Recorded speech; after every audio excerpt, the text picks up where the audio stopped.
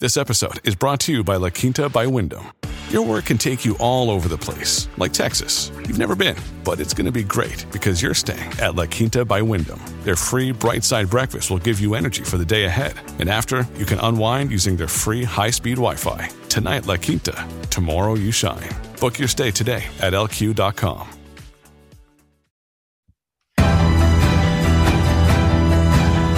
The bigger picture.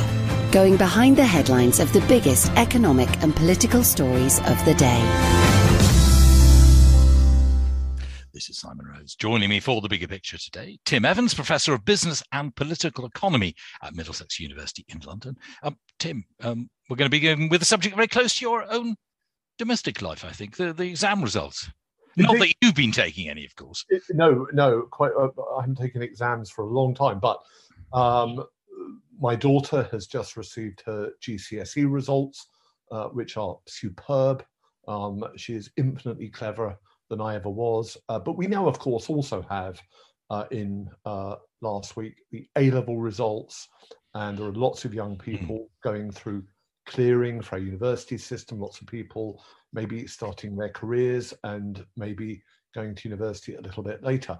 My reflection is that qualifications generally are so much more important than they were this time last century.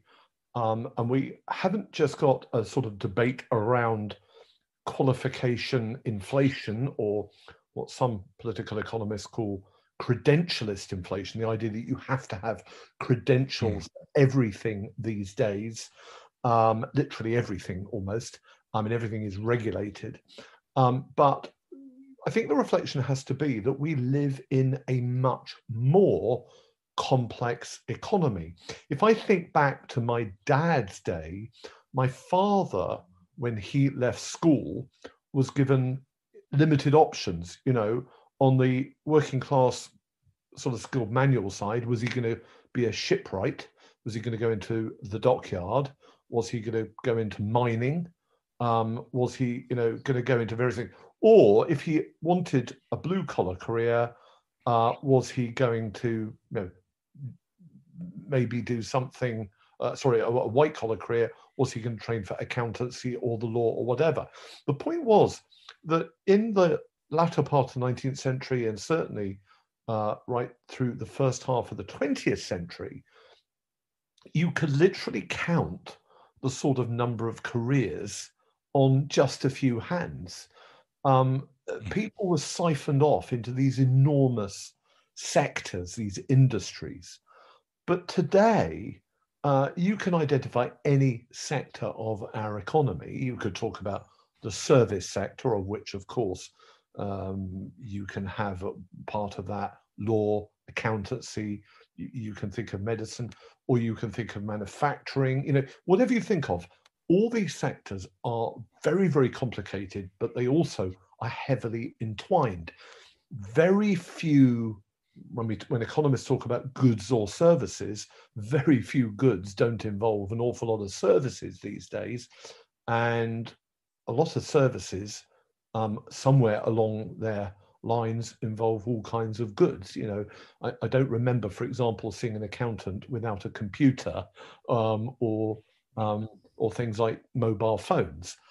So it's a very complicated economy, very complicated really for young people, I think, to choose today what they want to do. If you're going to go into engineering, do you do electronic and electrical engineering? Do you do civil engineering? Do you choose aero engines? What do you do? There are thousands of opportunities today that were not available to most people just over a century ago. I saw something recently, I can't remember, I think it was an ex-education minister, I can't remember who, saying he found it surprising that given how complex the economy these days was, that we're still teaching the main sort of 8, 9, 10 subjects that we were teaching well over 100 years ago. Well, I think in some ways it's understandable, because if you're teaching maths, further maths, English literature, I mean, you have to read, you have to write. It is good in an interconnected world, I think, to be able to speak other languages. If you're interested in the social sciences, if you're interested in the humanities, it's probably quite good to have a grasp of the ancient world. So classics, I think, has a role. Thinking, philosophy, there are lots of subjects there. And yet those last subjects you made are all seeing far smaller proportion of pupils taking them than they used to. Indeed, because there is a rise, of course, of a lot of new subjects. Engineering, as I mentioned earlier, is not just a subject, and it has long been a subject, and it's a sort of spin-off, if you will, of mathematics and physics, but it's becoming much more complicated. When we were young, the slightly zippier friends that we had were doing computer studies. Of course, now you can see computer science is increasingly itself becoming specialized. So you have people who are looking at cryptography. You have people who are starting to focus on artificial intelligence, on AI. And you certainly see that above A level. So this, I think, makes the point that there are new subjects coming on. They are ever more important to the lifeblood of our economy and our civic life, but they are themselves becoming ever more complicated. They are disporting an ever greater division of labour. And for example, my daughter has taken a surprising turn recently. She's a very, very good mathematician. She was going to be doing for A-levels physics and chemistry. She now doesn't want to do the physics, she wants to do the economics. But when she was looking at an opportunity for a work placement with artificial intelligence, she said, she made a very good point, I must do that because whatever I do in the future, AI is going to be a part of it. Yes. And that's true in a way, isn't it? If you're going to do accountancy, or you're going to do law, or you're going to do medicine, AI is going to feature. Yes, that's true. Now, in our day, Tim, quite often we would have no idea what we wanted to do at school, just get through it, just do the exams you had to do. You sort of maybe saw the careers officer on the last day of your last day at school. Frankly, I think I did exactly that at university. Went to see the careers officer, who I think said, "Oh, well, you've been doing some writing." Trollope was a writer. He had a very boring job, which gave a lot of scope there for creative thinking, and recommended I go and work in the post office like Trollope had, because it would give me these creative flights of fancy. But we didn't know. We didn't specialize terribly early. But also, a lot of people ended up in jobs where they hadn't got qualifications, but they were able to show they did it. Do you think we need both that youngsters are having to know what they want to do too early, but also that it's to some extent preventing people who otherwise might, through natural abilities, achieve something in particular occupations? So it's a really good question. I think there are three types of people. I think there are those who, when they're young, they know with a passion what they want to do. My wife knew at the age of 8 that she wanted to be a nurse. She's gone to the top of that profession, and I think she's enjoyed every day.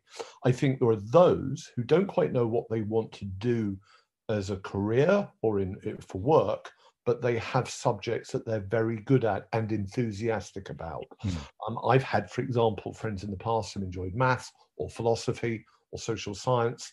They've enjoyed the subjects. They've often gone to study at university, but then later they've been able to transfer those subjects and some of the skills and competencies they've gained, they've been able to transfer them into the world of work. I had, for example, 2 friends, one who studied philosophy, one who studied social science. They went on to have successful careers in banking. The third type of person is the type of person who doesn't know what they want to do in terms of career. They never quite find their niche at school or at university. And that does not mean that they're not good academically. I have one friend who was brilliant at school, but she never really found her niche. She went on to study medicine.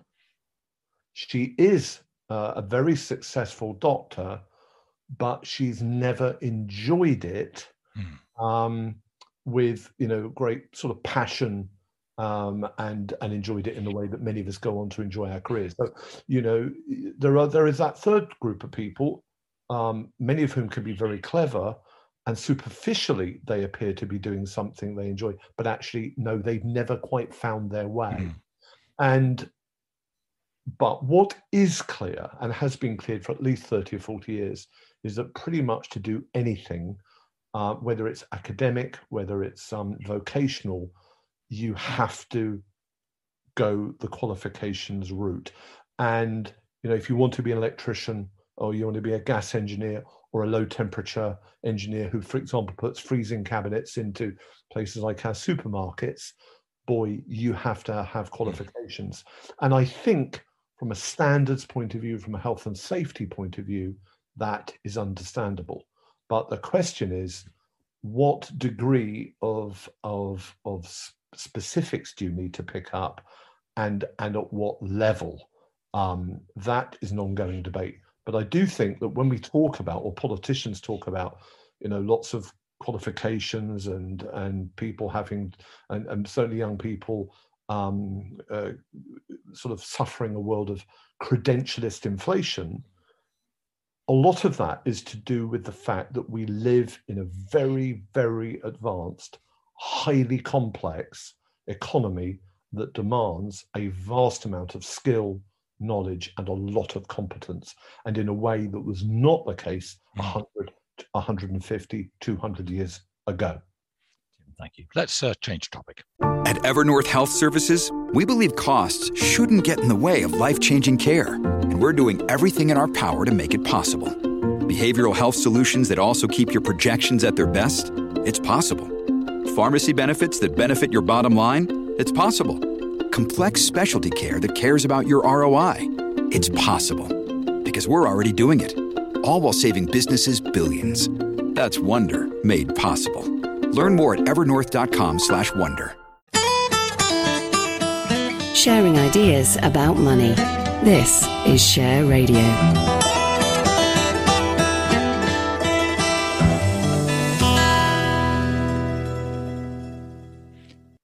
This is Simon Rose. You're listening to The Bigger Picture on Share Radio. We're in conversation with Tim Evans of Middlesex University. Tim, where do you want to go next for your second subject? So a really interesting article by Alistair Heath in The Telegraph. It's called Brexit is on the Brink.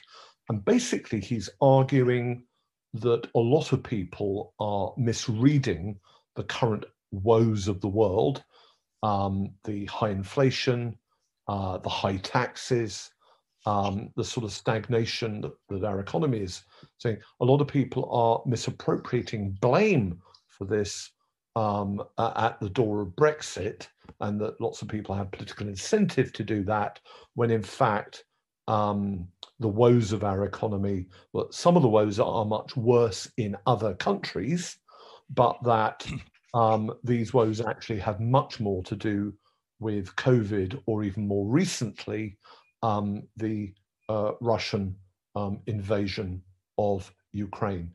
And what he's basically arguing is that whereas we've had Theresa May as Prime Minister and we've had Boris Johnson, it is not yet clear to people, because of COVID and because of the damaging effects of the conflict in Ukraine, it's not clear to people that there is a significant upside to be enjoyed with Brexit. And because of that, he thinks that people's memories will fade. There will be a blurring of the lines. This will become all very messy, and people will look back to the pre-2016 world when we were in the European Union, and that there'll be somewhat of a rewriting of history, and they will be thought to be the great years, and that people will develop nostalgia for them. It's an interesting point. I'm not convinced by it. I suspect Liz Truss will win the leadership of the Conservative Party, and that she will make radical and bold changes. Whilst I think Alistair's argument is plausible, I think it's also plausible that politicians in this country will find it very difficult to touch the Brexit debate for the next 10 or 20 years. And if and when they do, there'll be other issues at play. So I'm not convinced by his argument, but it's one that I think is interesting.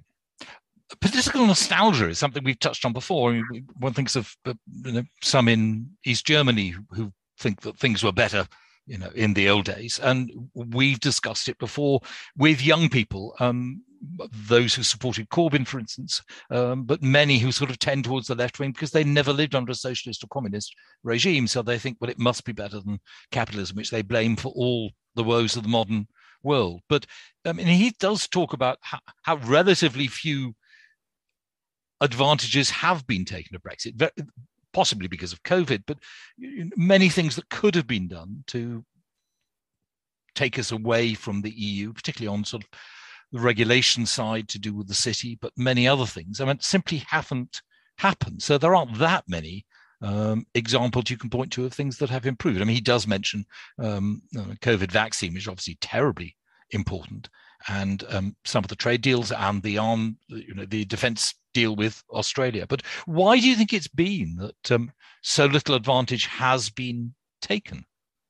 I think the first reason is that you only get substantive changes in British politics, really big changes, once or twice a century. I would argue, a lot of people on the left argue that Clement Attlee made great changes. He did, it's true. But the really substantive changes, I would argue, came under Lloyd George. The reforms that Lloyd George put through, for example, in 1911, with the sort of creation of the early Bismarckian British welfare state. Yes. Sorry, suddenly flashing back to my O-level history now. I seem to remember it's one of our topics. Yes. Yeah, but that really did mark a change in direction for Britain. And in a way, you could argue that Clement Attlee therefore followed in the wake of the Lloyd George reforms. Similarly, you could argue on the right that Margaret Thatcher took us away from the sort of Butskillist post-war consensus in a much more radical free market direction, and that Tony Blair followed in her wake. We might have had the Brexit vote, and there might have been a putative deal with the European Union. What we have not had is a substantive inflection point that is noticeable both at the political level, but also at the sort of the real world, ordinary everyday level. Maybe Liz Truss will pull that off. That seems to be the line that she's giving, that she does want to deviate, that she does want substantive reform of regulation, that she does want radically lower taxes, that there are even indications that she wants to deviate from the ECHR on all those issues. Maybe she will, maybe she won't. It's very difficult to know when the inflection points will come. However, this is very important, I think, to recognize. One thing that usually happens is that the substantial changes come as a result of a period of crisis. Margaret Thatcher could not have done what she did in the 1980s, quite frankly, without the devaluation of the pound in 1967, all the woes of the Heath government, the IMF loan of 1976, and the winter of discontent. So it could be argued that all the problems that have been associated, the bumpy road that is Brexit, all the economic woes are associated with COVID, and all the huge problems that Russia is causing, all the inflation, all that this could actually aid a substantive reformer, someone like Liz Truss, and that it could actually aid the sort of reforms that Alistair Heath has so long championed. Now, I don't know.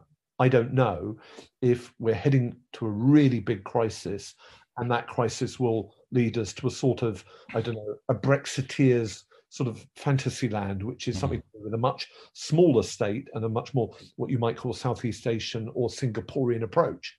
Or if this crisis is simply going to go on and Britain isn't going to substantially change, we're just going to be lumbered with higher taxes, higher regulations, being half in and half out of Europe, and not a lot is going to change. The can will be kicked down the road. I don't know, but I do understand those are the macro options we face.